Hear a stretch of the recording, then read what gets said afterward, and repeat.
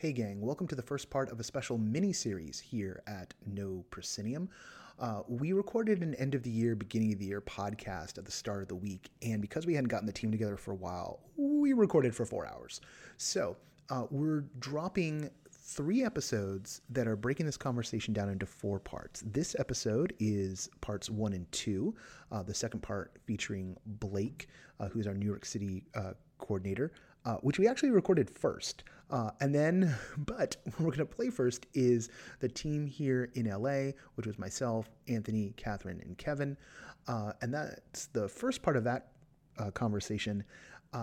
In the middle of next week, we're going to drop the second part of that conversation.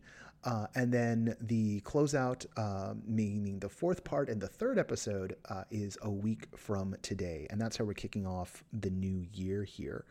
And then if for some reason you want to escape from the news cycle, I don't know why you'd want to do that right now. Just a wild thought. Zay and I, we held our conversation on Rise of Skywalker until Zay had seen it a second time, and we didn't talk without recording it. And we had never broken down Last Jedi either, so over the phone, in depth. So we recorded that too. The whole thing only took us 3 hours. So releasing that as a special Patreon only, not Patreon only, releasing it on the Patreon feed. It won't be in this feed, but it will be on the Patreon, but it will be open to everybody. We're going to drop that over the weekend, just in case, you want to keep the vacation vibe going. We got you some long podcasts here. 2 parts right now, jumping right into it. And if you want some updates on some immediate news, one, check the newsletters, which are hitting today. This is dropping on Friday, January 3rd. And I'll have just a couple of things on the back end for those of you who managed to listen to the whole thing.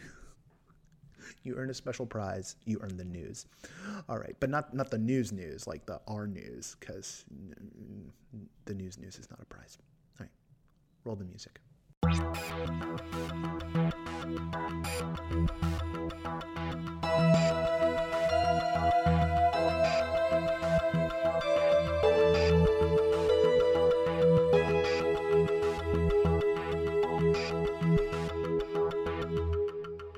Ladies and gentlemen, welcome to episode 230 of the No Proscenium podcast, the voice of everything immersive. Welcome to a special end of 2019 edition. I'm Noah Nelson. I'm drinking. Gathered around the table with me today, I'm sharing a microphone with one of NoPro's oldest contributors and one of my oldest friends. That would be Anthony Robinson. Come in a little closer. Don't be afraid. Anthony Robinson. Because we're sharing a mic. There you go. Now you're on it. I'm the only one who knows what we sound like right now. Going clockwise around the table, we have Catherine Yu, who is our executive editor and a recent transplant from New York to Los Angeles. And speaking of Los Angeles, Kevin Gossett, who is our LA Review editor. This is episode, like so many of them, is brought to you by listeners like you who have joined us at patreon.com/NoProscenium. The sustaining backers of No Proscenium are Mark Baltazar, Jan Budman, Paul F., Lonnie Hanson, Ari Hurston, Sam Kinkin, Samuel Mustry, Sydney Guillory, and Jeremy Charles Hahn. Thank you all. Thank you. And we're just diving in. It's end of the year. This one's going to be a little timey-wimey. Because we've already recorded a section with Blake. What does timey-wimey even mean? That's not a word. It's from Doctor Who. Doctor Who. Oh, yeah. We know who the nerds are. Oh, no. Yeah. Sorry. Yeah. Should I leave? Devolve into I'll nerd show talk myself real fast. out. Oh, girls in the club. Too soon. Too soon. It's true. Blake, who is our new New York coordinator, was on, and you're going to hear that section later. But we decided to restart from the beginning here, and what we did with Blake kind of informed some of the stuff we're going to do right now. Are you okay, yeah. Anthony? Yeah, you made a face. Whiskey's good. The whiskey's good. The whiskey's good. We are drinking. This is an After Dark.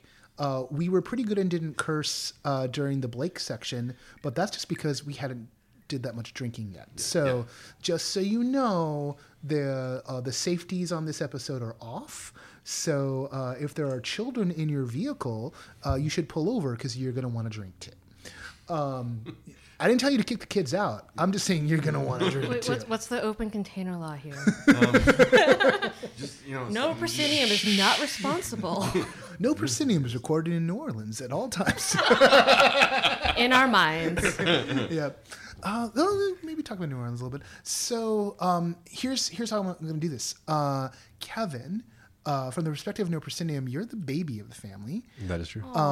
So cute. Since we asked Blake how his first year was, this is not your first year, but how's been your immersive year so far? I think so far it's over. It is over. How was your 2019 been? You're gonna cry one more show in somewhere? No, there are no more shows. Thank God. Oh God. It's been a run. Let's go to Crimson Cabaret right Yeah. now. Warm up to it. It's been good. It's been like an interesting year. I feel like LA is kind of like in a transitional state in terms of like immersive theater. It's kind of a mix of things, and LA I think has always been one of the more experimental cities in terms of kind of what's going on, and it kind of there's elements of that, and there's elements of polish, and there's elements of kind of like everything. And obviously we got Galaxy's Edge here too, which is its own beast. But it's been an interesting year, and I think it's been a lot of kind of variation and variety in terms of you've got stuff like Waiting for Godot that came back. You had Catabasis. You had The Nest came back. A lot of stuff came back. I think it was Red like Flags came interesting. back. Red Flags Yeah. came back. Yeah. Johnny came back. Yep.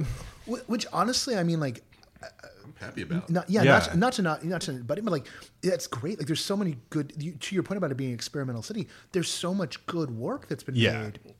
That Experimenting and iterating. Yeah. Like Yeah, refining. because I think especially I think Johnny seemed to iterate. The Nest definitely iterated like Red getting that Flags space had and that money and changes. that budget, and like it's crazy what they can do, and it's crazy like what I think you spend a couple of years thinking about a show too, what it evolves into in terms of polish, in terms of like what it looks like, and it's been a ride. I feel like there's a lot of stuff that has like kind of been unpolished that's been like fun too. I know Noah and I did one exit together, and we kind of did a joint piece on that, and that was one of those ones that was kind of like it was experimental, and I don't know that it like completely worked, but it was also just kind of a fun show with a lot of ideas it was like trying out, and it felt different than some of the other shows that like in like past years that have kind of been like experimenting with ideas too. I think it was a crazy cast too, which I think helped that show. Well, I mean, lot. that's a big thing here. Is we've got so many talented immersive performers, right? You know that, I mean, just there's just a brick of them, you know, like and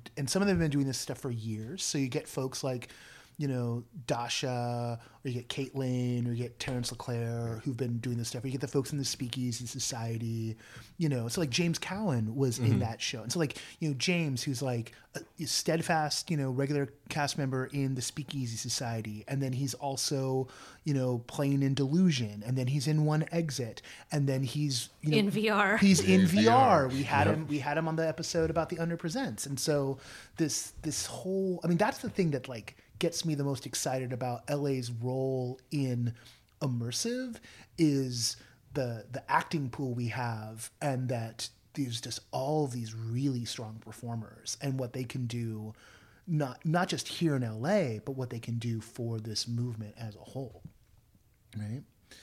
But like to the point of like, you know, some of these shows in like the polish, something that's been on my mind a lot is like with some of these shows, like sometimes like things are at a pretty hefty price tag because you just it costs a lot to put this stuff on, but then when it's untested, it can be kind of, I don't know, there's like a catch-22. Like I'm looking at some people really like struggling to sell because, you know, they may not have a proven product. Right. The value proposition is tough for your average consumer who's like, am I going to spend $125 on this? Right. When I don't know there's no word of mouth, no official reviews have come out yet. Yeah. And people betting the farm. And I keep on thinking about what we can learn from other, you know, fields and disciplines. And like, I'm starting to latch on to the idea of like there's like, you know, what is it? open betas or like paid alphas in video games where it's like, it's a trial period. Early access. Early Early access, access. right? That's the Yeah. term. Early access, right? And this idea of like, oh, we're going to charge you, but it's going to be early access. I think there's some very specific shows. I don't want to call anything out necessarily, but there were some shows this year here in LA that came out that did feel uncooked and were charging full price. And yet I feel like if they had either pulled back on the price or made it clear, this is early access, you're paying for us to help develop it. But what's sometimes weird is like, they'll just do the show and then they won't do anything else with it. It's just like, oh, we did it and we're done. Do they not playtest at all, or do they playtest with like the wrong people, or do they do too few playtests? Sometimes A it's little bit of both. sometimes it's not playtesting at all, and sometimes it's too few, right? Yeah. And there's no plan for a life afterwards. It's like just like let's put a show up and then we're done with it. But that's also an LA. That's an LA problem. I mean, like we don't have residencies the same way that I mean, we don't have any residencies. So Yeah. the fact that all these shows came back this year, I was excited about because it means that there's some longevity for the scene in Los Angeles in a different way, in a new way.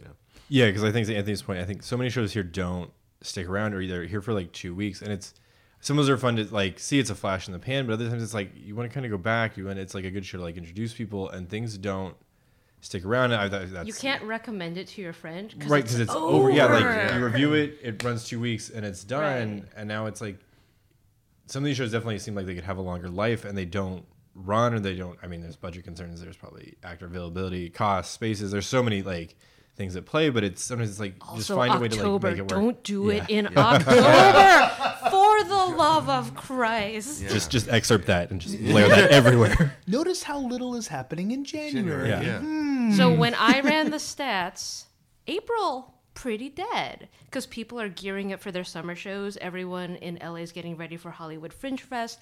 Everyone in New York is getting ready for their Governor's Island or whatever show.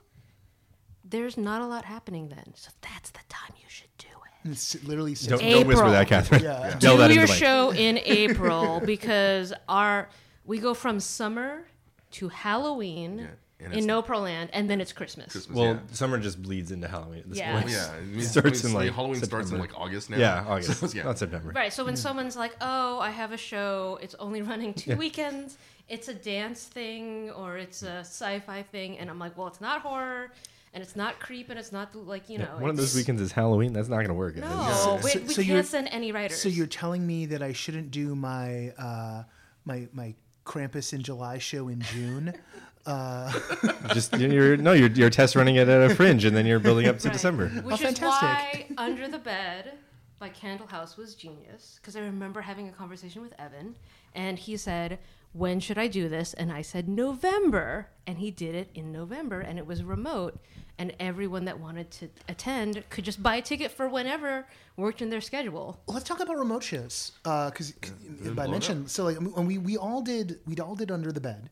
But Oh, like, I didn't. I was told not to. Oh, you're told not to. No, Evan you're was the only like, one that this did will Under be the Bed. too Yeah. intense for I me. did- But I did his previous one, Moonlight Serenade. So we've all So we've done No. some. We've Some done of us, some. yeah. Some of us Yeah, have yeah. done Candle House. Some of us have not. Yeah. Okay. Oh, you haven't done any. No, I haven't done it because- either. because Oh, given- you haven't done. No. Oh wait, you guys didn't. Oh, okay. Well, then never mind. Has everyone here done a remote show of some kind though? Or I have like, not. You guys haven't. God, I don't remember which one I did. I did one last year. We had one last year. Who we had last year? Was it Aluminum Cat or Live Play? I want to say, did I do Aluminum? I think I did Aluminum Cat. Yeah, so that's Dustin. Yeah. Yeah. The year kind of went fast. Yeah. But yeah, no, I didn't get really a chance to do it because given Yeah. given all stuff going on in my life, we had some weird things going on, which stuff like Under the Bed wouldn't have been a good mix for my house.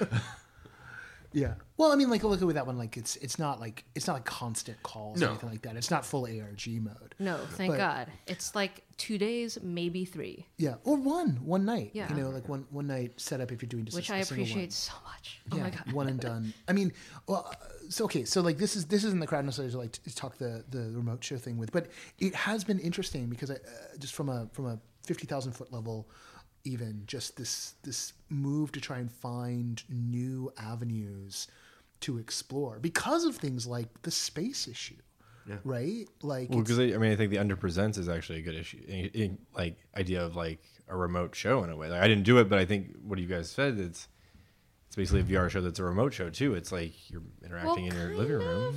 The actors all congregate in the same area, so But they you still can- have to but like. you- but you don't have to be in the Yeah, the space. consumer can do it at home, Yeah, we but should- the actors still have to travel. Yeah, it's a slow burn, so I won't just like try and toss you into it because like the Oculus is on the table. So like, and I think that's the one disadvantage for the Under is like it takes a bit to like kind of get the vibe, but it rewards you revisiting, it rewards you kind of sticking with it. I mean, that was a nice thing about Will's review.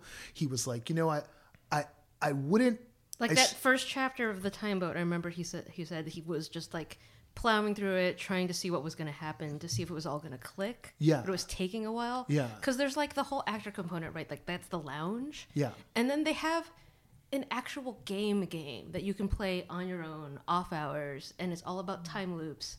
Because as we all know, Immersive freaking loves time loops. Well, and that's what the interesting thing about the ship is that it is essentially like it's a scripted immersive show using a game engine, but giving you like the ability to like reverse it. It's like the closest thing would be is if you could get a god's eye view of the McKittrick and jump in at any point in the loop and follow along. And / if the McKittrick suddenly built like a 7th floor, which is Yeah. what Tenderclaws did the other day. They just added a whole new thing to the map. So I spent 2 hours there in the new part of the map today in the MC's workshop trying to make an onion mask, and I kept making carrots and dolphins instead. Oh, no, even yeah. though this other player was trying to help me. No, I had the same. I have some trouble casting some of the spells, but no, like the time ship because cast that's those spells. So seventh Time floor. Boat is like the over there. game Yeah. game, But this- and then this the is the live lounge. thing, Yeah. and then now they have like a new map that you can find in the workshop where you can see where the other people's avatars are. Oh, that's so you dope. want to try to find other people, you can see them on the map and then leave the workshop to go find them. Oh, that's really People are cool. trying to do meetups now. Oh, that's great. I know. Like there's a lot of evolving here. Well, I was having a conversation with someone today about like how our world should be looking at what Fortnite does, right? Because like even though it's controller based interface, like people are doing gatherings. I mean, like they do events in Fortnite. They did the promotional event for Rise of Skywalker. They do concerts in there. I mean, like Right, all the Oculus concerts. I mean, like, if Andrew Yang's in the race long enough, he'll probably do a rally. Someone's going to do it. There's going to be a political rally in Fortnite. You watch. Is it it's not going to be But Biden? yeah. is what you're saying? It ain't going to be Biden. Yeah, I mean, we don't. That would be hilarious. It would be Joe so Biden. riddled. It's the funniest possibility. Joe Biden. Malarkey! How do these controllers work? I challenge you all to do push-ups. First to 100 push-ups. Battle Royale. I can't do it. I don't have a Biden impression. So. But yes, I don't the wanna need for the need for the third place. I know you and I have talked about this a lot, Noah. Is VR the third place? Is it Altspace? Is it VR Chat? Is it Oculus? Whatever the hell they're doing these days. But just a place for people to find each other. Someone was telling me That was MySpace back in the day.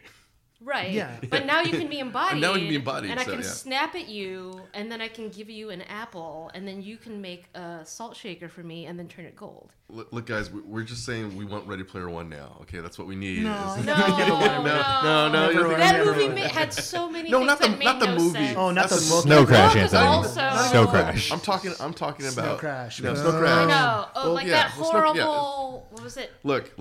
Ready Player One, Snow Crash. I'm saying that for the audience who hasn't read Snow Crash, and there are Okay. people in this audience who Read have Snow not read Crash. Snow Yeah, Crash. everyone Read should Snow read Crash. Snow Crash. Snow Crash, read a Look, Diamond Age. we're It was getting- on we're our, getting- they were on our gift We've guides. got the Go back to Yeah, them. we're getting an HBO Max series Yeah, of Snow Crash. which is And the Under Presents is adding new actors. I know who some of them are. They're getting trained right now. Yeah, no, and they're I- not gamers.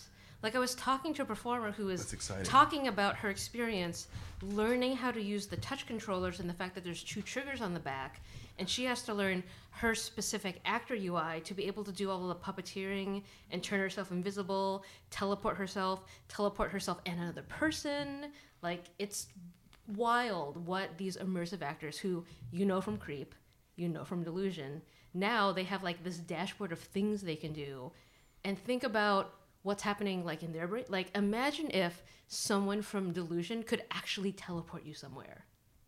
and they had a whole backstory, and they're not human. They could be like a skeleton or a cat. I don't have to imagine because someone from Delusion, Dasha, who was a cat, teleported me somewhere, and it was fantastic. And like the funny thing is like I mean Dasha's a friend, and I did not recognize her voice because she's a pretty good chameleon vocally, and we did 2 jumps. Like, you know, it really broke the never follow hippie to a second location rule. You know, like, and so like we wound up in this like weird little garden, you know, that she took me to, and like she was showing me like how the magic works, but also we were having this like goofy little scene where she had a whole routine and she wanted me to like, you know, help her come up with dance moves. Oh, and so Vicky the cat. Yeah. And her octopus song. Exactly. Yeah.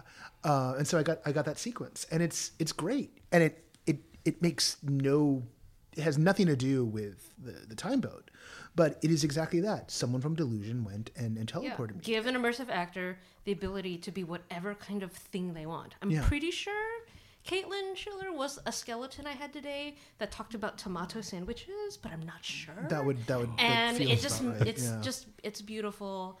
I hope they keep expanding it. I hope they keep doing more stuff. Yeah. And yeah, it must be a dream to like be a performer and be like, hey, you can transcend space and time now.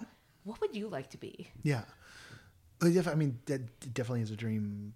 It's a dream for me, and like, I mean, that's a dream for all. Look, any of us. Okay, guys. I have to follow the immersive Noah rule would and like lean Anthony in. to get closer Okay? to his face. This part where I lean in. Lean All right, in. so Get real close. I mean, so get it close, guys.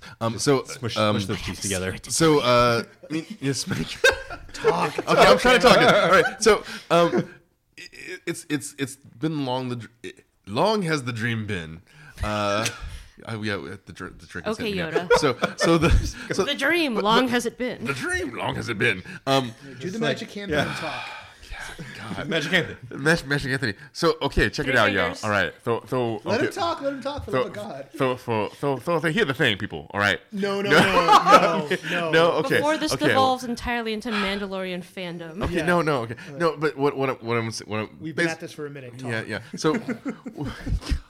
God, people. It's after dark. It's after dark. Okay. So my thing that I'm getting at. Okay. Those of us who've been around in the LARPing world for long enough, and those of us who've read the right things, because I'm going to take you way back. Remember Dream Park? Remember that book, Dream Park, from the '70s? Oh my God! So go look it up. Go Okay. Wikipedia. Dream Park. Okay. All right. It was basically the idea that it was a theme park, that it was basically an immersive. Oh, Like other so like pre-Evermore, Evermore, post Westworld, pre-Evermore, and that was the idea. And stuff goes wrong. It's like it's kind of Westworld-ish, but Stuff always goes stuff wrong. always goes wrong because otherwise it's boring. But the idea that there would eventually evolve tools, and that's what these things are really are. They're tools, different tools for the actors' grab bag, for the creators' grab bag that let them expand the world. I mean, back in the day when people were trying to explain, like, you're LARPing? What are you doing? It's like, well, we're going off the woods and we're dressing up in characters. Like, what? And I'm like, you guys ever watch Star Trek? And they go, yeah. You watch Next Gen? And they go, yeah. Say, it's the holodeck. And they go, oh. And that's what what the new revamp of Westworld has done. It's given us a new vernacular to be able in pop culture to explain. People are like, what are you doing? It's Westworld. They go, I got it. But now there's all these neat new tools. We have VR that's expanding. We've got motion capture, which is becoming more and more outside of the video game and real time. outside of the video game and TV movie world. Have we talked about one of the things they did that Riot did using the Unreal Engine at the Rise of Skywalker premiere? No, we didn't. We haven't. Okay, so what they did is, and this is, so Riot, who's owned by Verizon, so this is all RYOT. RYOT. Not Riot Games. Yeah. Yeah. Which would make more sense when you say Unreal. Yeah. Just saying. Right, exactly.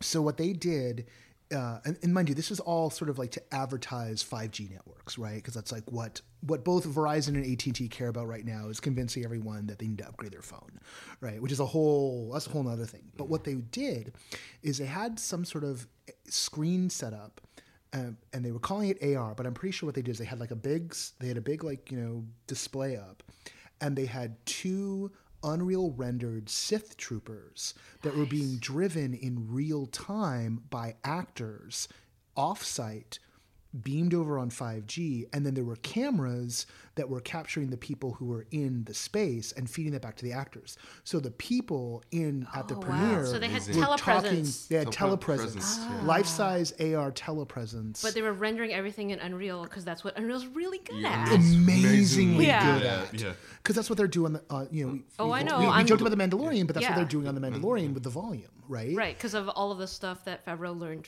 through making Lion King. And Jungle Book. Jungle before, Book Yeah. before that, right? yeah. So, and that's a whole other thing. Yeah, game engines are gonna be immersive everywhere soon. And that's actually one of the things that's interesting. Like when we talk, what people don't realize about The Mandalorian is that a lot of the shots you're looking at were filmed on the volume. And the volume includes these big display screens that are rendering the background set in real time.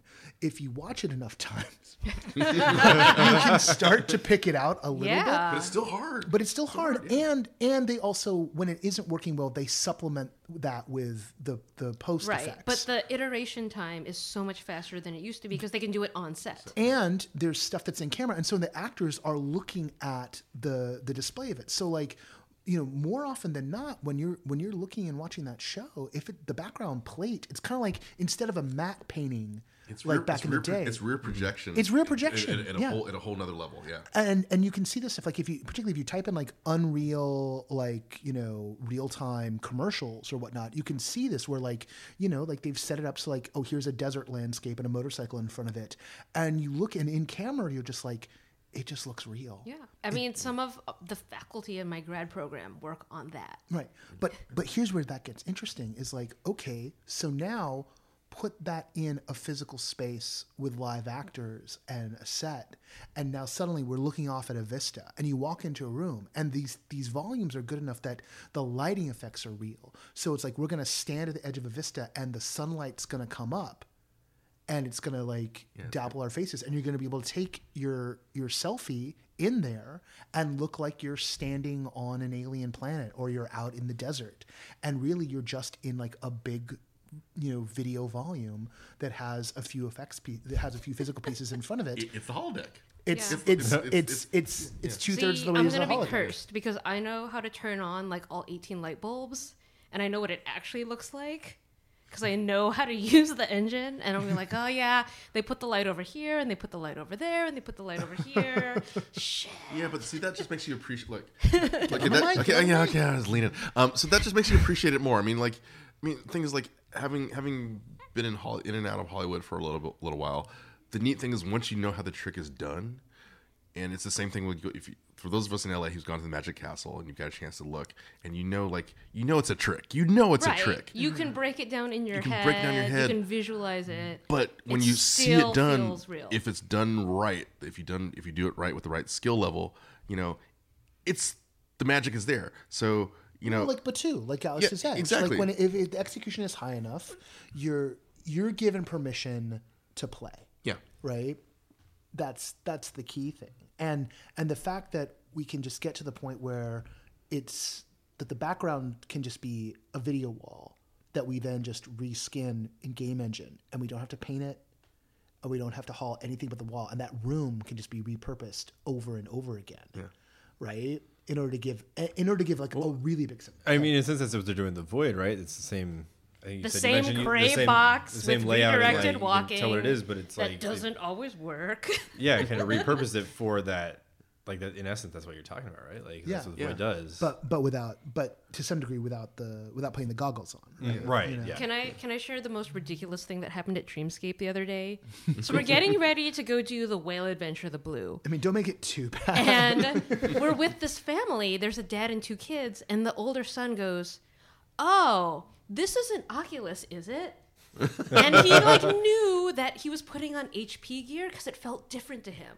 Like they had done all of the Dreamscape kid? adventures. The kid knew that this headset was a different headset. And I was like, oh my god, he is gonna go like. If you are 8 or 10 years old and your dad is taking you to Dreamscape, what are you gonna make when you're 18? Like it's It's mind blowing, but also at the same time, it's a little disheartening for me, just because timey-wimey.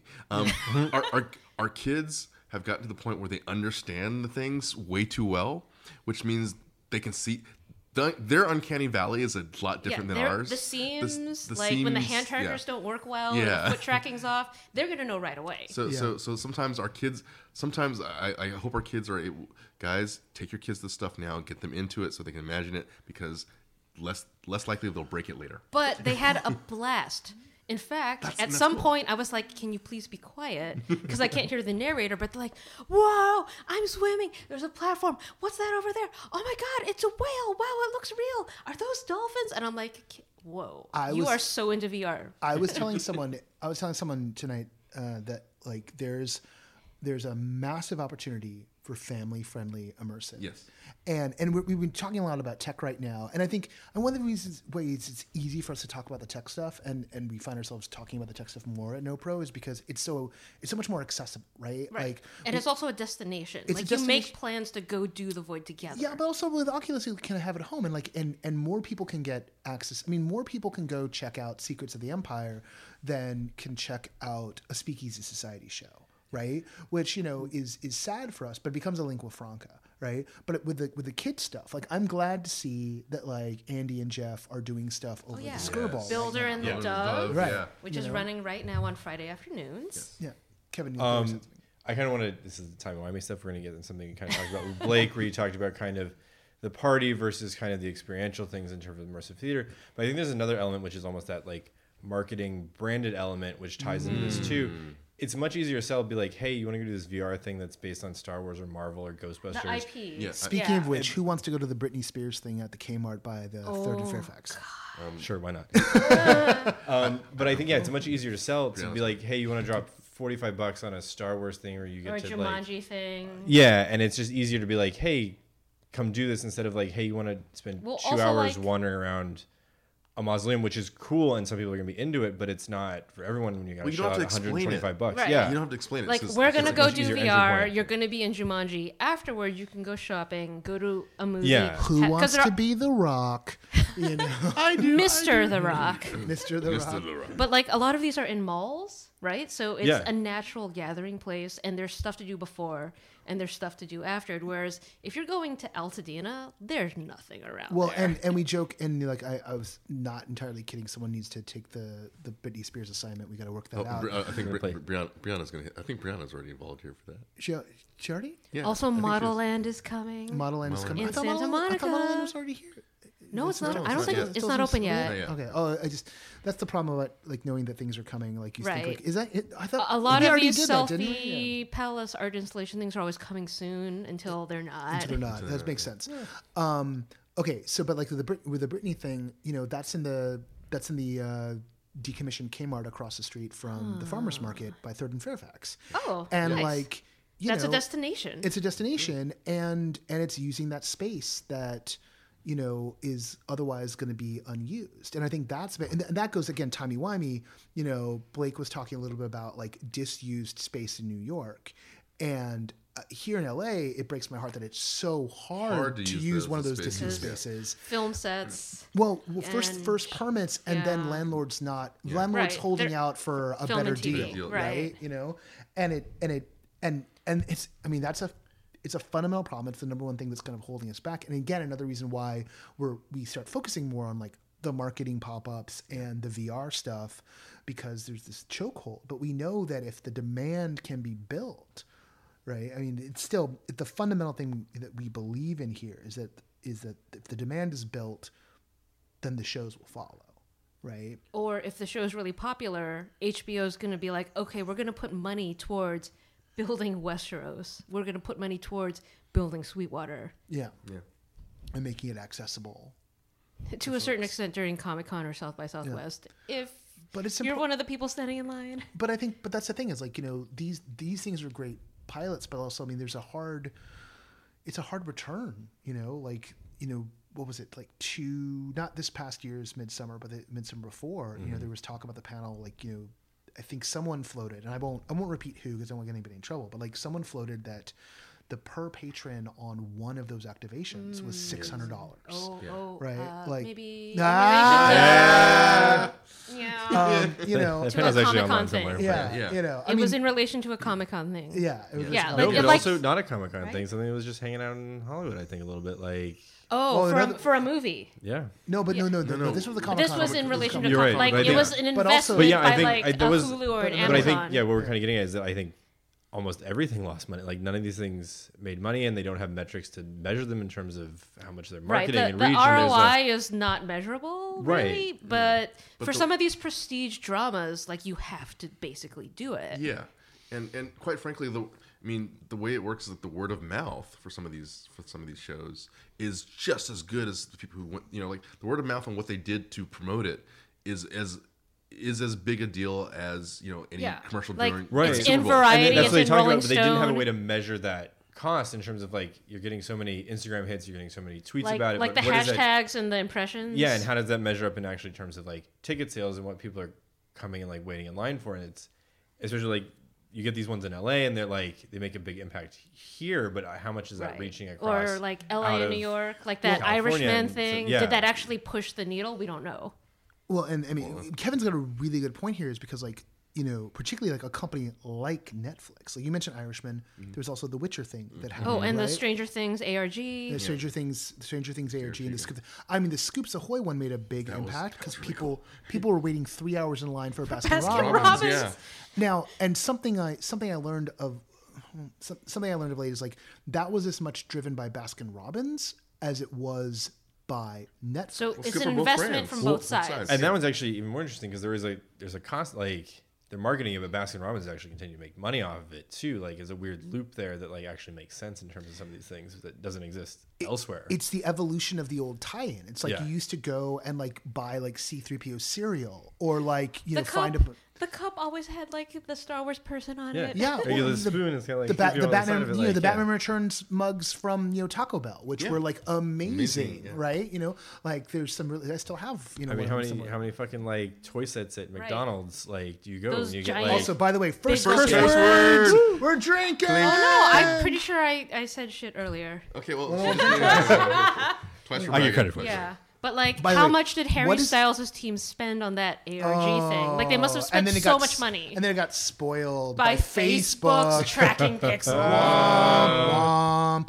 It was still very interesting to see all the ARG nerds battle it out with the One Direction fans. I was like, this is the weirdest holy war I have ever seen.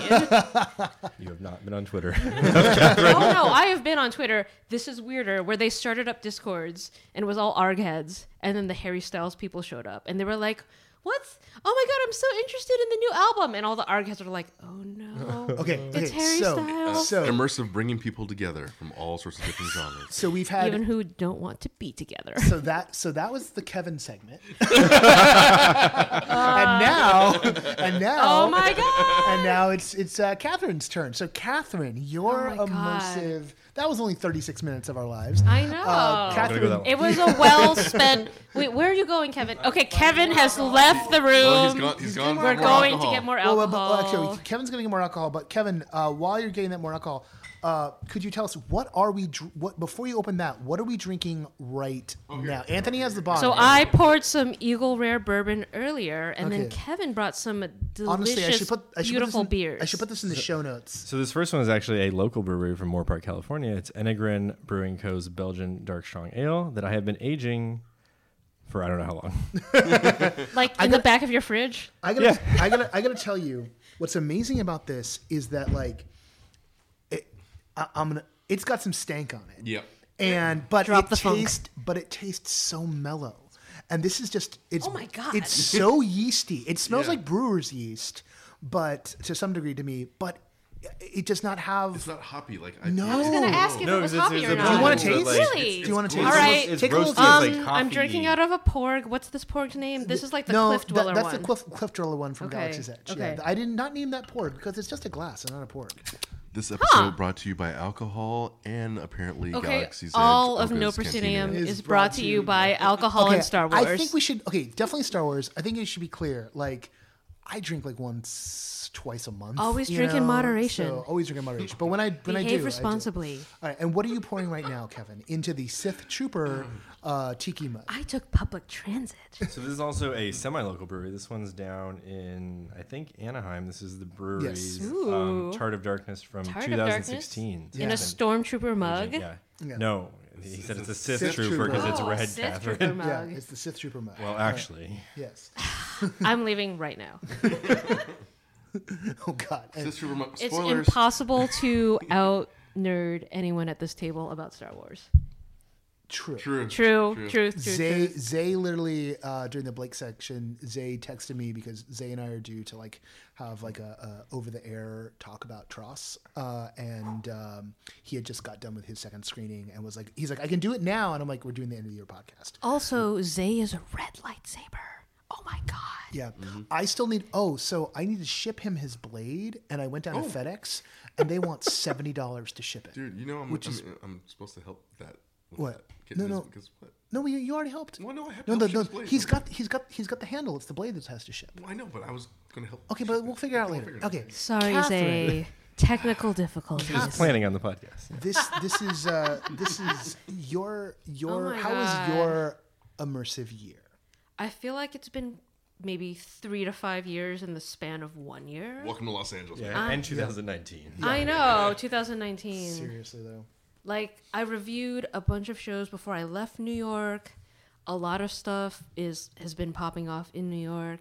It's interesting because now that I've seen both scenes, I can see kind of like the pendulum and the forces pulling at each scene. Whereas, like in New York, you've got Broadway, off-Broadway, off-Broadway, super competitive talent pool. Like a lot of the people who are in immersive also do stage stuff, and it definitely feels more like a machine. Like the volume's higher. You'll have stuff like the Public Theater or BAM throwing in an immersive show or two every season.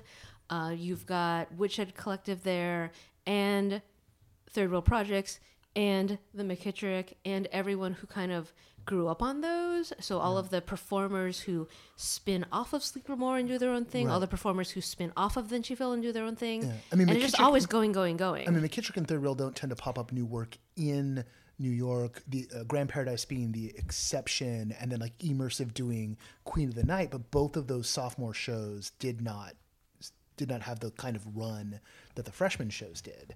But then, but that point of like the performers doing their own thing, their all independent the work. time, Yeah.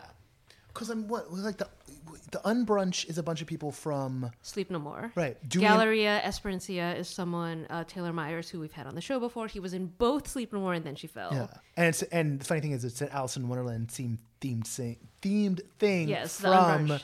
from Sleep No More people. And Billy told me that the owners of that private club asked him to do an Alice in Wonderland. So it wasn't really his idea to take a bunch of Sleep No More people and do an Alice in Wonderland show. But yeah, Tram Novell is a performer from Sleep No More. You got Kelly Bartnick and Karina Amelia doing like their own independent work, and sometimes And like Kelly was just doing something down in Georgia, right? yeah, she was doing she's also done here stuff with in Waking- Atlanta, and she's done yeah. stage work too. So a lot of them will kind of bounce back and forth between the proscenium work and the non-proscenium work. Whereas in LA, like I definitely see the outsized influence that TV and film has on the scene in terms of fighting for spaces and fighting for talent and fighting for budget. But then you get all of the talents of someone like Ian Momi, who does the architecture and the set building and all the tech stuff, plus people like Mr. and Mischief who have the theme park talent. All of that goes into their shows. And then I recently found out that John Braver sometimes guests at the theme park design classes that we have at USC. Like they keep asking him to like teach parts of it, and a bunch of USC students helped build Alt Delete. So there's all this crossover between film, TV, theme parks, and the gaming world. And then New York, it's very much like Broadway, off-Broadway, people doing these like big long running shows and then trying to do their independent work and then blending that all together. Much more dance heavy in New York. Absolutely, much more dance. And then a heavy lot in more New York. writing and like prose and dialogue heavy here. Which is one of the reasons why it's exciting to see some of the dance stuff pop back up here. I mean, like we had Heidi Duckler Dance Theater ACD. going on and doing stuff in site-specific work, and they've been around for a long time. Right. But like getting to see, and I mean, one of the first things to really pop in town, and that KCRW championed was The Day Shall Declare It, which was Annie Saunders. And Annie's been working on other types of work for a while because she's a performance artist. Like, you know, she isn't just going to be doing immersive, but she's been working on other types of work. But like that really put us on the map for Anthony Weiner, you know, and he hadn't come along in like, right? Anthony Weiner? No, Anthony Burns. Anthony Weiner's, that's the guy who gave us, that was Huma's husband. Sorry, Anthony Burns. Sorry, look. The only Anthony I care about is the one sitting right next to me. Anthony Robinson. Let's got politics on the brain. I made it a sweet thing. But like you're right. Yeah, but Corin Enwicks. In right? the last Under the Radar at the Public Theater, she had a proscenium piece in January in early 2019, and I was expecting it to be immersive, and then I looked, and it wasn't, and I was like, oh. And then I looked at her portfolio, and she's very like multifaceted, interdisciplinary. And that's a show that Eric Vossmeyer has worked on. And Eric Vossmeyer has worked on Blackout, and he's doing the summit with me, right? And I want to live in your mouth. And I want to live in your mouth. But Yeah, which we should talk about that show in a bit. But this is one of the things I keep like I'm gonna sound like a broken record because I talked about this I think once every podcast. How you design immersive comes down to, you know, how you enter it. You know, so if you're coming from a background of film and TV, you know, you're going to come at it one way. If you're coming at it from a stage present, you're coming at it one way. You're coming at it from a LARP version, you're coming at it one way. Dance, coming from a different way. Video games coming a different way. And you can, and if you spend enough time looking at it, you can actually see, you know. But there are exceptions. Yes. Yeah. Like yes, Haley of course. Nichelle was a dancer. She's learned to act. Her voice is, so the at-home version of Chained, like her voice is what starts off the at-home version of Chained, which is amazing. Yeah. And she was the girlfriend Crean in Johnny Cycle. And she now performs in Red Flags. Yeah. Right. Yeah. And Haley's great as an example of like someone who is purely devoted to this craft because let's take a look at Haley's career. Juilliard for Training, Sleep No More. Yeah. Then She Fell. Yeah. Chained, Heidi Duckler Dance Theater, Speakeasy Society, and now the home version of Chained and Red Flags, right? And her own work. And her own work, and not to mention her own work, right? And that's awesome, number one. But number two, shows someone like crossing over and multidiscipline, and like not to turn into a plug for the summit, but one of the reasons why, you know, it'd be possible to walk away from the idea of the summit. Like it takes a lot of energy, it takes a lot of work. It's scary as hell to put something on that's that big and growing. But the Damn foolish crusade. Damn foolish crusade. But that being said, the idea that we're bringing these different disciplines together and that look, I'm very proud. And we didn't have something come out of year 2 that I know of yet. But I am damn proud that Rochester 1996 exists. Did Tad because Tad and Lauren met at the first IDS, right? And that potential, and that's just theater, but the potential for people across the disciplines, that's where I'm rolling the dice. That's what I'm holding out for, is when someone like a Jeff Crocker meets someone of Mr. and Mischief, meets someone from across like the country, like meets like a Jordan from Linked Dance Theater and hits it off. And then next thing you know, and because they're going to, well, I won't say something, but like fingers crossed themselves. that But their like, project works out. I guess there's things we shouldn't say, Yes. right? But like hits it off and then, you know, takes the time at a certain point in the bubble to like cross over and do something.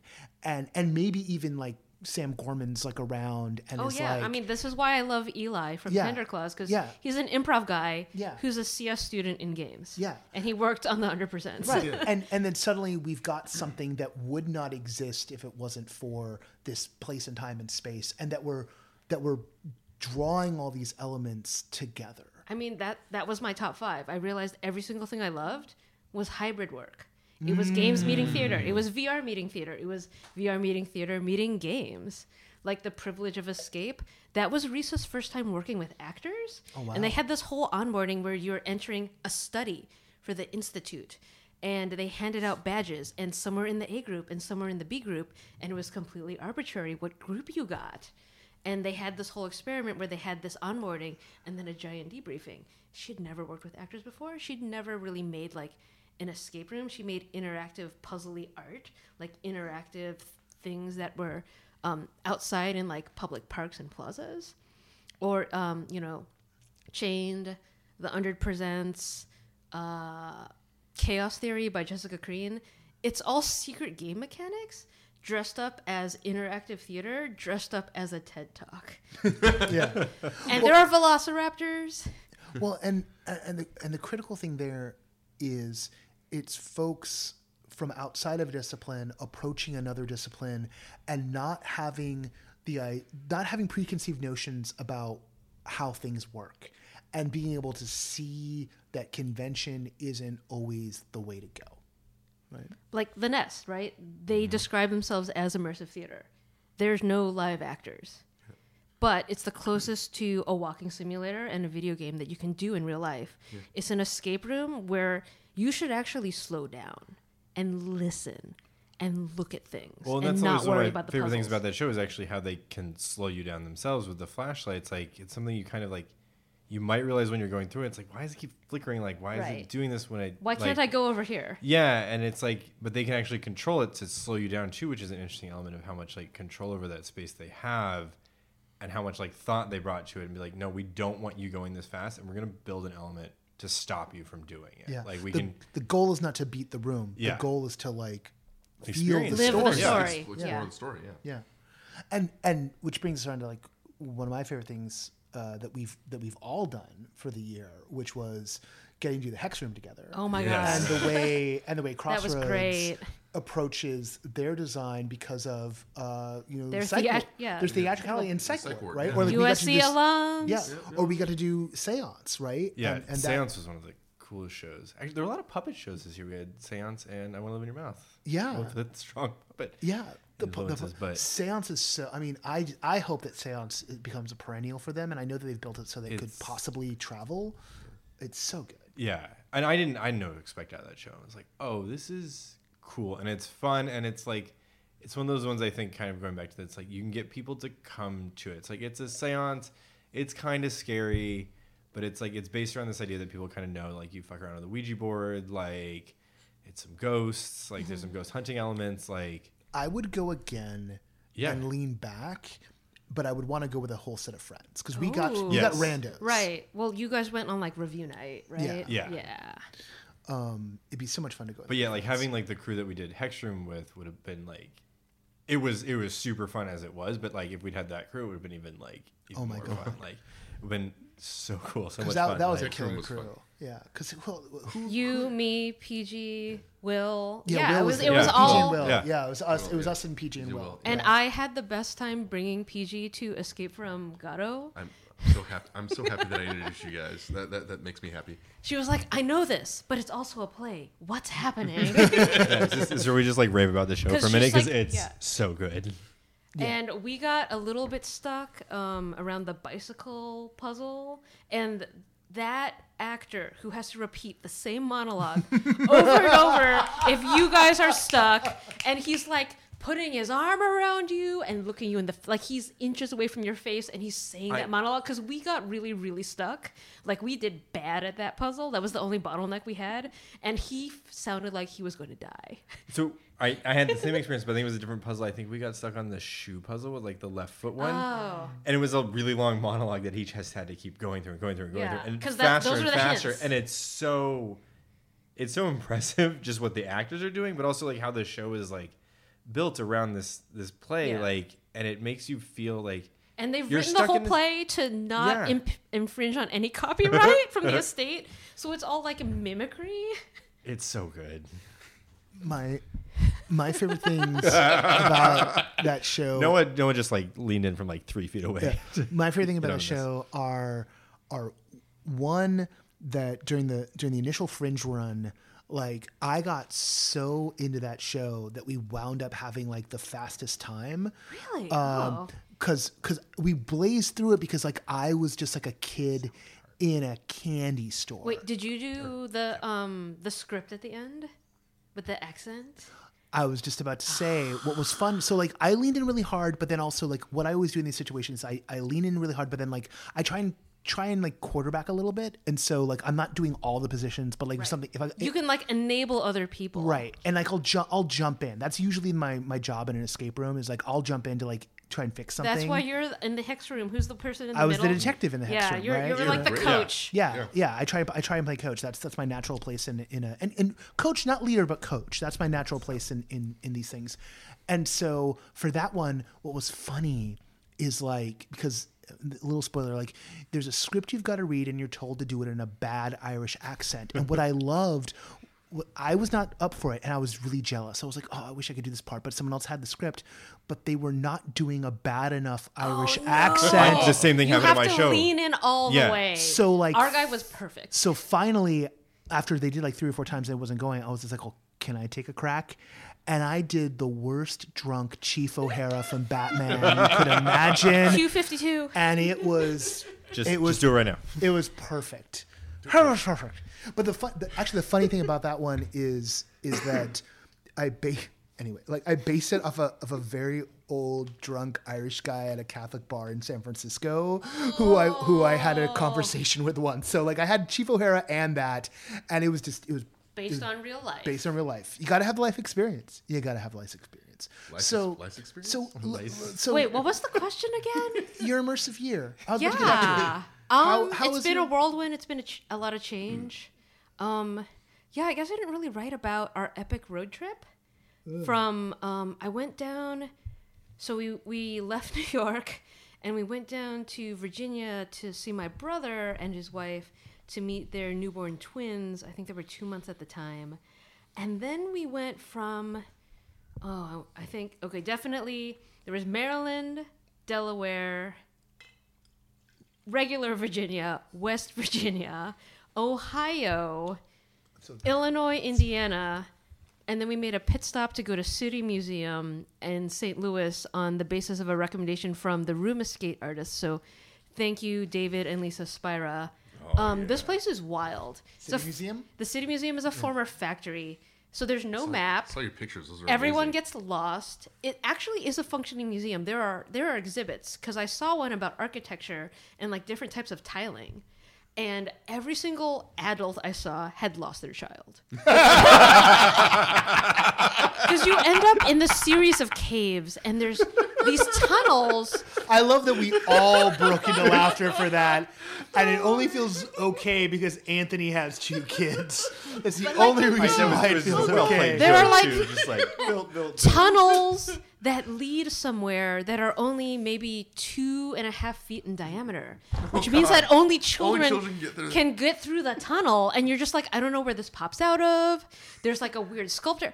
All of a sudden, I found myself in an aquarium, and then I was in Egypt. This is my and they life have, all the time with my kids, just so you know. So welcome to that world. So if you get up to the roof, there's a Ferris wheel, and then you can look down, and there's like a short school bus on part of the roof, and some abandoned planes, and then there's a slide from the roof all the way down to the ground. And that's how you get to leave. Yeah, it is amazing. So I'm never going to take my kids here, just so you know. No, bring I as will little them. as Bring as little as possible. I'll probably bring them like next week. Wear kind of like easily. Did you say drink as little as possible? Bring as little as possible. Bring as little as They do. possible. They actually do have adult night. Oh God, field trip. No pro field trip. Like they had a bunch of those. Judy, It was I like think a that's it, skate park, but indoors. But you didn't have a skateboard. You just like got on all of the different curved platforms. They had those crazy spinny tops. There's just a bunch of and nothing there makes any sense. I ended up in a hall of mirrors at some point, and then in a jungle at some point. But yeah, bring knee pads. And That's literally the subtitle of this episode Yeah, is bring knee pads. And clothing that you can breathe in, because So that was because you get really sweaty. Because it's this old factory, so there's no air conditioning. So if you're there in the summer, Anthony is not okay. Had to leave the room. oh my God, has this ever happened? Anthony has left the room. It happens. So, yeah. Not in about 15 years and not on the podcast, but it has And in a fact refillable- Anthony. happened before. Not Knee great. pads, refillable water bottle. Know that the Ferris wheel on top of the thing costs extra. And take a selfie in front of the praying mantis. Okay. We're gonna take a break, or we're gonna do the Blake section. City Museum, St. Louis, we love you. Anthony's gonna reset. An inspiration for Meow Wolf, by the way. Yes, Anthony's gonna reset as we We've lost him. Well, stop it. He's Hold gone. on. As we enter into hour 2 of the podcast, we're gonna have the 20-minute-ish segment with Blake, and then when we come back for the middle of hour 2, will be Anthony's immersive 2019. No proscenium. Cue the music. Wait, am I done? Did I finish? Yes, I guess you I finished. finished. Okay, cool.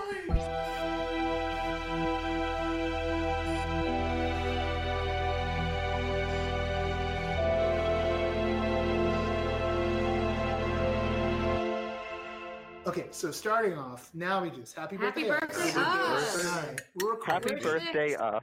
All right, Blake, do you have a drink by any chance? I can grab something non-alcoholic because I'm on vacation and don't have access to my liquor cabinet, but I can grab something. That's not a vacation. It's not a vacation. Yeah. I think we're gonna It's do a family vacation. the family vacation. Yes. I mean, given that you told me you were going to Colonial Williamsburg earlier, you deserve a drink. Oh, that's why. Fair enough. Yeah. We're gonna be very no pro about this. This is just an after dark. It's for the end of the year. Let's ID everyone around the table. Of course, you know my voice. On the line, we have. Blake Weil from New York, currently in Williamsburg, Virginia, calling in to wish everyone a happy immersive New Year. Happy Immersive New Year. And to my immediate left is. Anthony Robinson. And going clockwise around the table. Catherine Yu. And Kevin Gossett. So it's the head of the New York and the core of the LA team. And yeah, we're just gonna have Blake on for the first segment, and then because there's a big time difference here and a bunch of technology, we're gonna have a little break in the middle of the show and get more drinks. So this year, y'all, does anything stand out as like a big theme for anybody? We have not prepared for this at all. This is a classic no pro. Like not in the least I prepared. Well, you Speak for yourself. Catherine prepared, still classic no pro. Catherine prepared, no one else did. Classic no pro. Would you like some notes? I'm kidding. No, I mean, like, Brought handouts for the class. I'm doing the thing where, like, I don't want to be the one to like define. I just want to judge. So, Anthony, Says the man who wrote the glossary. That's true. I think this is the year of shows going big. Oh, really? You feel, Yeah, you felt yeah. that? Yeah. Okay. Or Oh, like wow. great expectations. Yes. Yeah. I'm gonna Blake. How is that hitting with you? Agreed on the big shows. I more wanted to say this is the year of everyone becoming a LARPer. It feels like immersive has finally kind of hit the mainstream in a way that everyone seems to have at least some level of media literacy and how to interact with it, even Oh. if they're kind of new to it. Interesting. I mean, I will strongly disagree given some of the stuff I've seen over the past couple of months. yeah, I mean, You you know, know, Who is everyone? Yeah. Where are Baby they steps. going? Is it like Baby you still steps, have ice baby cream steps. Yeah. But level, if you, or is it zero if- space Hold on. level? Blake's got something. Blake's got something. Here you go. all I'm saying is that if you took someone off the street and you sent them to Galaxy's Edge, they would function. They would be able to play along. they wouldn't freak out in the way I think they would have 2 years ago. I mean, there's Anthony and I are kind of like a little column A, a little column B, because I think we can point to the fact that, like, you know, Florida literally walked back the food menu after only trying it for a month because people kept on ordering the shack roast and think they were ordering shark, and wondered why the fried and Dorian tip-yip wasn't tri-tip. So, like, when it comes to, like, literally functioning, like, people could not read what was underneath the main title of the food because it did say what it was, and operations got scared. Yeah, but I think, like, I guess, like, the menus are one thing, but I think, like, how people bouncing off the actual, like, cast members, I feel like people got into that, and you'd even see a lot of, like, the social media stuff with, like, the little kids, where it started where they kind of, like, they instinctively knew how to react to Rey or Kylo or the Stormtroopers, and, like, I think the world bounced off them, if not the menus and the signage and some of, like, the more, like, in-depth stuff. But I think the characters are kind of like the heart of Galaxy's Edge, and that I think seems to work on some level. I think that's a good point, particularly, like, on the kid side. I mean, Anthony, you go to a lot of, you're our resident kid immersive dad blogger. It really does work with the kids. But also, like, kids and immersive in general. Kids and immersive in general. Well, this is the last, like, year and a half has been actually really good towards kids and immersive. Like, we've seen, like, growing trend of people, like, actually including kids in interactive theater more and more. But kids know instinctively how to play, even the ones who don't want to. You know, they get it on some base level. I mean, I was just at Knott's earlier, heaven help me, and we were on the train, and, you know, they do the train robbery. The guys walk through, and my little son Jay, who totally gets into it and gets, you know, understands that, you know, these guys, you know, or people just start screaming out because, like, the hard thing is that kids today are getting to that point where they understand that there's a separation between reality and play, and they know how to play and they get into it, but we as adults have kind of impressed this thing on it that it's harder for them to let go of the real world. So he was like, "Okay, robbers, you can't rob this. This is a theme park." He's screaming. Wow, that's so meta. Yeah, like, he went meta, and I'd seen other kids going, like, "Yeah," like, there was kids next to him, and they were totally like, "Yeah, it's a theme park." The children broke the world. Oh my god! And, like, the adults were playing along. It's like, you know, we all got our hands up, and my son is literally going, "It's like, you can't. It's just a train ride. You can't rob us. We paid money to be here." Yeah, but he's also one of the same kids who will totally, you know, go like, "Well, you guys robbed the train?" It's like, "Yeah, okay. Do you rob the bank?" Like, you play along with Ghost Town Alive. So, you know what I mean? Like, it's like, even the kids who know how to play, I think we gotta get back to the point where everybody plays again, and it's Well, I think Blake, I think maybe to your point about LARPing and people knowing, like, is that kind of what you're talking about, that people are sort of ready to play again? Is that what you're starting to see? Yeah. Maybe it's just that, like, I don't want to say that Westworld made LARPing sexy, but it's like, I mean, I feel like we've finally gotten past the lightning bolt video, and people are ready to play along again, and there's less embarrassment. Yeah. It's still clumsy, but people are willing to put themselves in the space and try. Yeah, I mean, I think to the Westworld point, even though this was a year without Westworld, I think it became so much. Wasn't it? Did we get Westworld this year? Westworld, This oftentimes so long with these things. I mean, it became so much easier after season 1 of Westworld to explain what immersive was. With a bunch of caveats. Yeah. Well, I mean, the caveats are pretty simple. You can't kill them and you can't screw them. You're not actually shooting the performers, please. Yeah, and with those caveats in place, like, just what the basic function, like the basic idea is, like, yeah, you're going to be in that world and the world's going to respond to what you do. And people were able to kind of grok that. And so that, I think, that definitely, like, you know, lowered the threshold for folks, but also set some relatively high expectations, you know, like, and I think, I mean, to that point, I think we saw some, you know, crises there around things like, you know, the immersive, you know, Wolf of Wall Street in London, right? And, like, you know, having to, like, adapt, put down some rules and adapt some things. I mean, also they were adapting Wolf of Wall Street, which is a very ribald, like over the top piece, and then found that they were setting people up to like want to like lose themselves in a world of 80s excess, and then were sort of shocked to find that people were losing themselves in a world of 80s excess, right?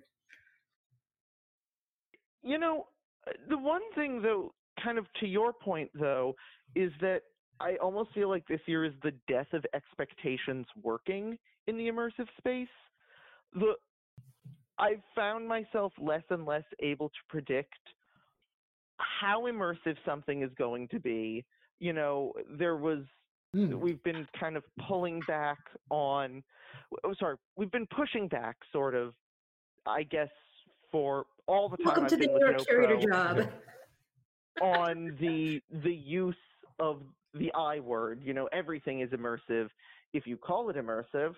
And this year, some things that seemed like, oh yeah, that's totally going to be immersive, ended up just being like, oh no, it's a play with a funny smell.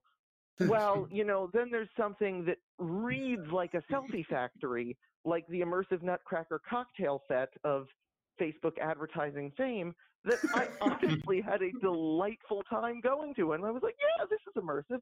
I can put up with it. It's the play that goes wrong of immersive theater. I'm glad you guys like that, like the New York instance. We kept on asking the LA instance to like let us send somebody, and they kept on acting like we don't exist, but that's fine. Fever's an interesting company. We'll get a lot more into them as the year goes on, as the new year goes on. But that kind of makes sense, Blake, right? That the more of these pop-ups and activations happen, the more people are like, oh yeah, I went to that Alita thing and that Expanse thing. I'm going to go to the Nutcracker thing, and oh, here's a Tea Party thing. Yeah.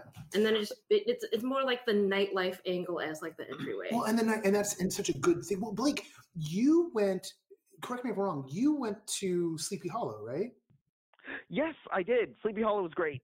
Yeah, and I was talking to someone about that today, and specifically about the idea that the way you kind of presented it, and maybe you could really break this down for us, because this is something that I have been wanting to talk to you about, that basically like they sort of like ease people into interaction, right? So maybe you can break down how that works, how Cloudus and Co do that for the Sleepy Hollow experience.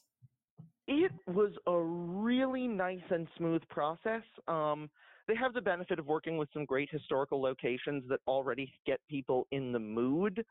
And so part of me thinks that one of kind of the first thing you're dealing with is people's preconceptions. And when you're dealing with these historical places, and I feel ridiculous saying this from Colonial Williamsburg, people think of living history museums. People think of, going to the old tailor shop and talking to the guy in character as, the old tailor, and being like, aha, and what is this thread you're using? So there's already that template for interaction kind of in place. And then they do a pretty standard, circulate, discuss, chit-chat with the actors opening.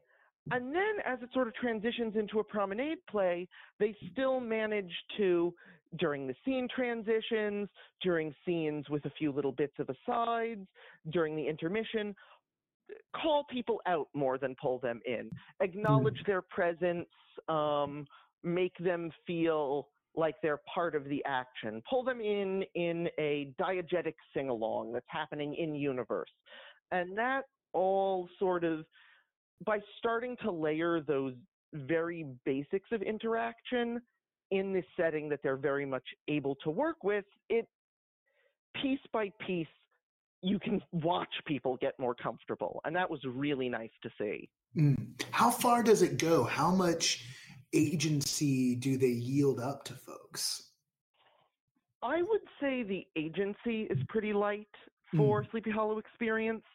It tends closer to Theater in the Surround meets Promenade play, but as far as your angle on the story, you do get a lot of leeway because you do have this capacity to interrogate comes off as too strong a word, but you do end up forming these weird little relationships based on who you've decided to talk to during the bits where there's talking.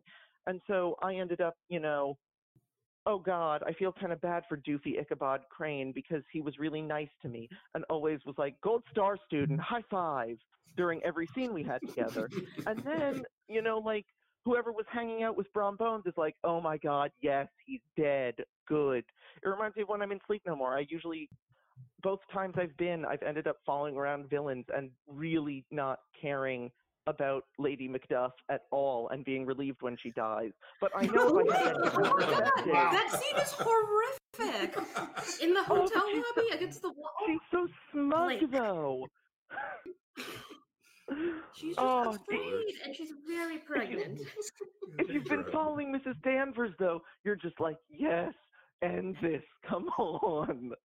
God. Right. Who is this bitch? I don't care about her sister. Die. Oh my God. And so, I'm sure the Brom Bones audience was like, yes, Ichabod, dead, on the bridge. We got the girl. High five, our team. So, well, I definitely don't think it goes to that level of agency and perspective. It does allow for kind of the pleasures of varying your perspective in an immersive space. Yeah. And I like that. Yeah. No, and I think that's like the quintessential thing, right? Is like if you give people a chance to vary perspective and like get some idea of what's outside of the motion picture frame, what's past the panel, like that's the table stakes. And I don't know, for me, people chase agency so much, like narrative agency, that they sometimes miss the simple pleasures and really can kind of like fall all over themselves when just the simple joy of like, I'm gonna go follow the cook, can give you everything you really needed. Blake, before we let you get back to historic colonial Williamsburg, I wanted to ask you two things. The first is this is your first year as part of the team. How has it been for you? How's it been entering into this strange alternate universe? I'm sorry. As Catherine giggles and apologizes. You had no idea. Catherine, the only thing you have to apologize for is for me now being unrelatably cool at all my dinner parties. Like, my family and friends now think of me as sort of like very much the Stefan from SNL character. Like, The Stefan I'm of going to immersive. these.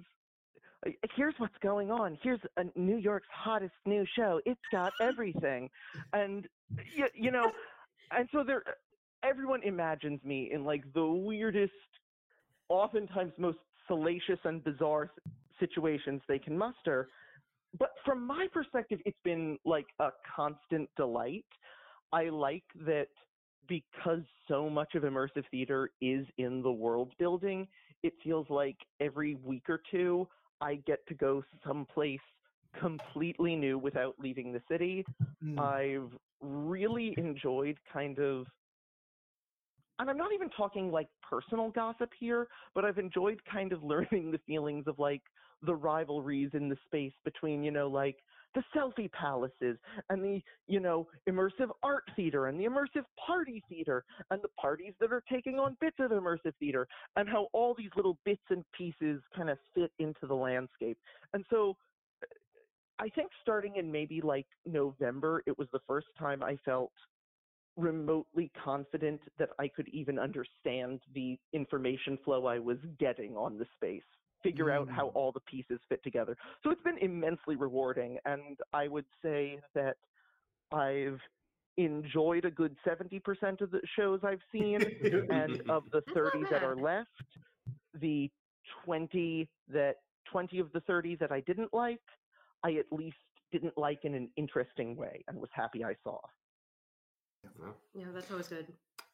So what are you either looking forward to, or what are your predictions for New York's immersive scene. Oh my god, I wish I had prepared more.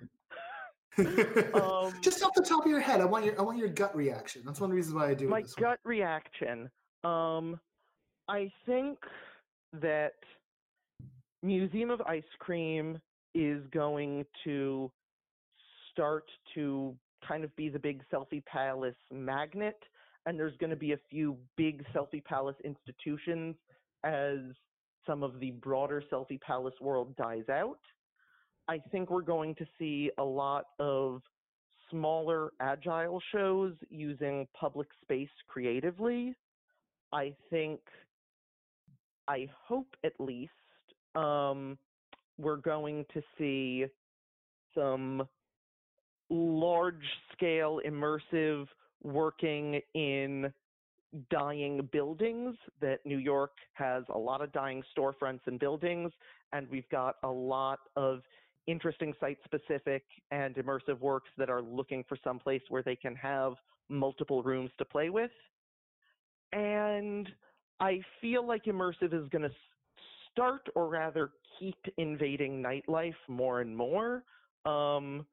This is in a review that hasn't been published yet, but I was talking about Bon Voyage Aloha, and which, you know, kind of spoiler alert, I dug it. But it might be out by the time this runs. By the way, it might be out by the time this runs. Yeah. But the main kind of takeaway I have from that, as far as my perspective in the space, is that people are getting bored with the current variety of New York nightlife, and I think that people are going to be not necessarily marketing it as immersive theater or immersive entertainment per se, but taking elements and techniques from the immersive world and applying them to the nightlife world. And I'm really excited for that. Yeah, and I think that's a pretty much a prediction you can take to the bank. In part because, you know, the I word does get overused, and when you say experiential to someone, their eyes just cross and they don't know what the hell it is you're trying to sell them. But if you say there's this cool party, there might be actors, you should dress up. Yeah, just there's this cool party, dress up. People are gonna go, right? Like, there's a way in which the techniques are more important than the marketing through it. But I also think, like, we're gonna see this stuff cycle around. And it's funny because, you know, the nightlife aspects of this were where a lot of these things started. And it's kind of like, I always see in comedy, I always see the cycles between stand-up and sketch, right? And like, which thing is dominant in the comedy world, kind of like, you know, arcs through, like where the stars are coming from. And it might very well be that in immersive, it's between the nightlife and the more theatrical, and that's the cycle there. Like, who's got the juice? Blake, thank you for hanging out with us for this part of the show, and we'll get you on a lot more in the coming year. Okay. Hey, looking forward to it. Thank you so much. Pleasure talking as always. Happy New Year. Enjoy your drinks. I'm going to finish up my lemonade and then have a good, peaceful rest before Busch Gardens Christmas Town tomorrow. So I'll let you know on Slack if there's any immersive elements there. All right. Well, we look forward to the full review of Busch Gardens Christmas Town. Good night, Blake. Good night, Blake. Good night, everyone. Have a good one. Bye.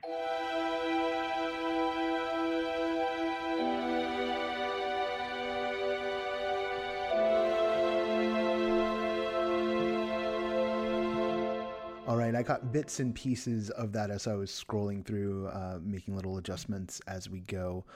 And, it takes me back. It takes me back to, earlier in the week when everything was bright and shiny and full of hope.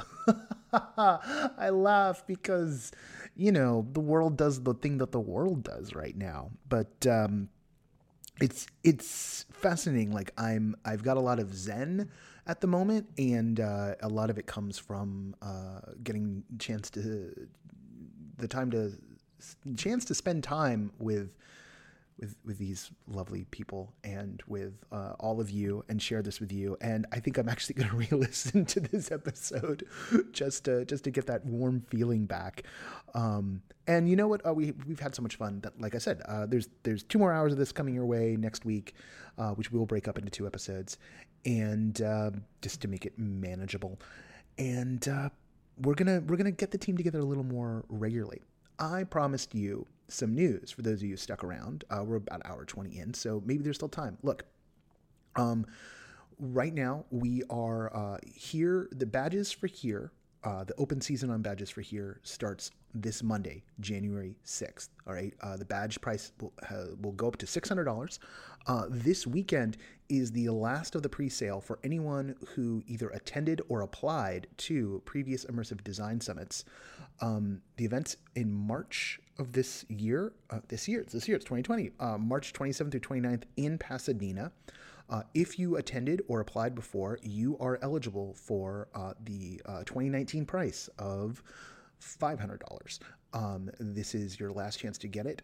As of Monday morning, we will no longer have that price available. There are some badges left at the $500 price, and if you were thinking about it, this is the weekend to go and do that. After that, it goes up to $600. We've got a lot of announcements coming on Monday regarding the summit. There's some stuff that I'm really excited about to bring you, and some speakers who are going to be fun to announce. And we're going deep this year in a way we haven't before, and we're adding something. And if you look at the website, you'll understand what we're adding. We're adding an angle to this that we haven't been able to do before, and I'm the dream slowly but surely, haphazardly comes true. So look for those announcements this weekend, and there's still time to pre-register. Another thing, big thing, today, the 3rd, this is the deadline for applications for the for subsidized and scholarship tickets. We have gotten more requests than we have tickets, requests for applications. However, as of this recording, we have fewer applications filled out than we have requests. So a lot of people just sort of sitting on their hands, and they've been given the application, but they haven't done anything with it. So that means that the odds of getting a scholarship or a subsidy this year are pretty good. So, today's the day. Here's your last chance. Boggles my mind that would be the scenario of all things, but nevertheless it is.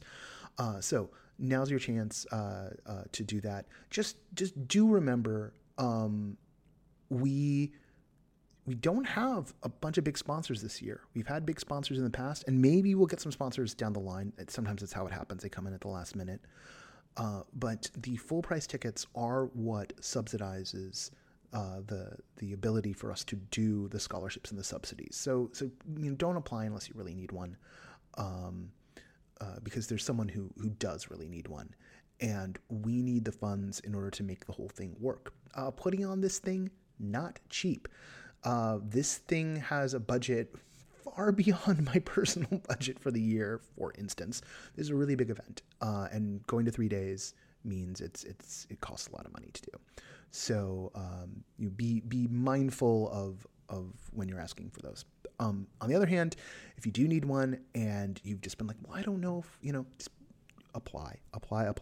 We're gonna be giving those out in the middle of the month and firming things up.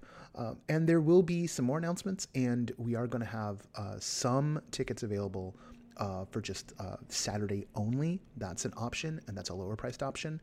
But that only happens, once we sell through the main ones. So just know that opens up on the later end. We may hold back the Saturday onlys until we've gotten the 3 days done. But yeah, those are the deadlines today. So it takes us time to get through all this stuff. So now's your chance. Now's your time. All right. that is it for deadlines and for announcements. And look, as I've alluded to a couple of times, the news of the world has gone completely pear-shaped in just a couple of days, thanks to the vortex of chaos that sits on the East Coast, right there in the middle of it all, right there in the middle of the DMV. That being said, like I said, I've got some zen going on, and indeed, it's because of all of you and because of this community. And it can feel weird sometimes. Like, I mean, I definitely have the intellectual, philosophical, like, what are we doing with ourselves when the world is, but, always remembering that, cultural creation is about writing to the metal of a society and about addressing not just the values we profess, but the ways in which we behave, the ways in which people connect and interact with each other. Connect and interact. Yes, connect and interact. The way we engage with the world, and indeed the actions we take after that engagement. I firmly believe this remains the deep work. Hidden as it often is, it remains the deep work, and the impact that just altering the paradigm of art and entertainment,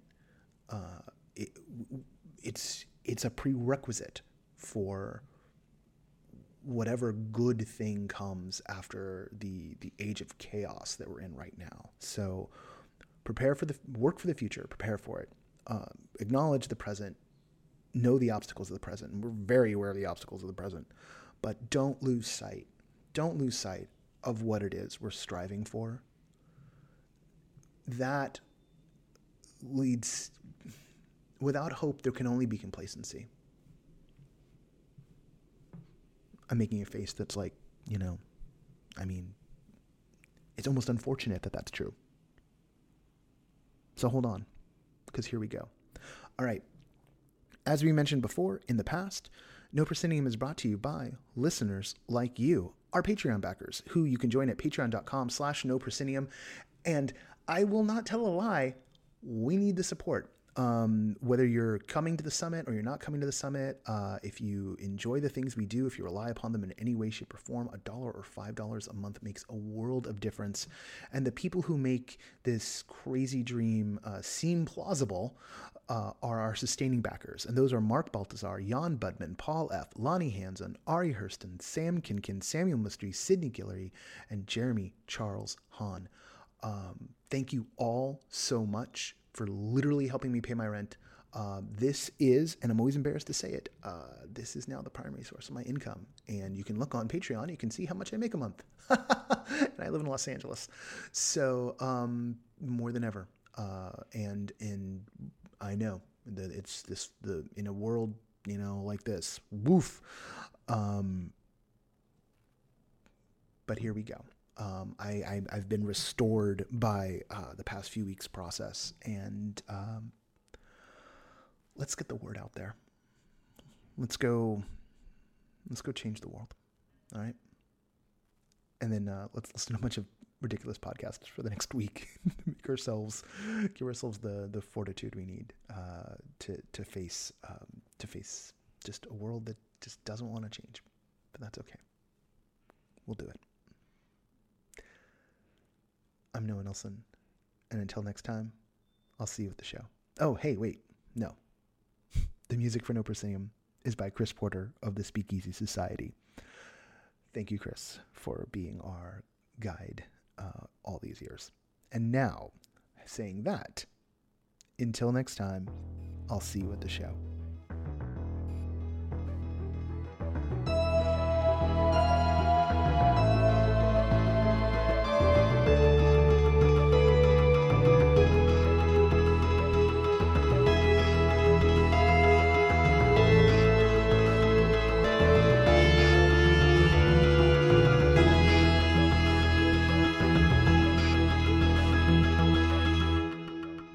To start recording, and actually there's hold on, there's something I want to do before we start, but yeah, I didn't even save it for the hold on, let me just do the thing. All right, so we're doing the top half. Well, I mean, we're gonna treat this like it's. Put music on. We're gonna try and treat this like it's completely live, which means like I will also do like a traditional-ish open. Oh. Which is a rarity for us. But what that means is that I have to find The backers no, I have, and the credits. It's gonna find the credits and the music. 2:29. So this is 2:30. All right. Wow. Jesus Yeah. Christ. Okay. Here we go. Oh my God. And so some of this will be the pre-roll. So, all right, ladies and gentlemen, or lady and gentlemen, take whichever drink you're drinking at the moment. Oh, I'll take the whiskey. Yeah. Okay. Kevin, do you have any fine. whiskey? Yeah. One more It's time a little around. more balanced of a cheers. Yes. All right. Aaron Gobra. Let's go. All right. Oh. Cheers. Ladies and gentlemen, welcome to episode 230 of the No Proscenium podcast, the voice of everything immersive.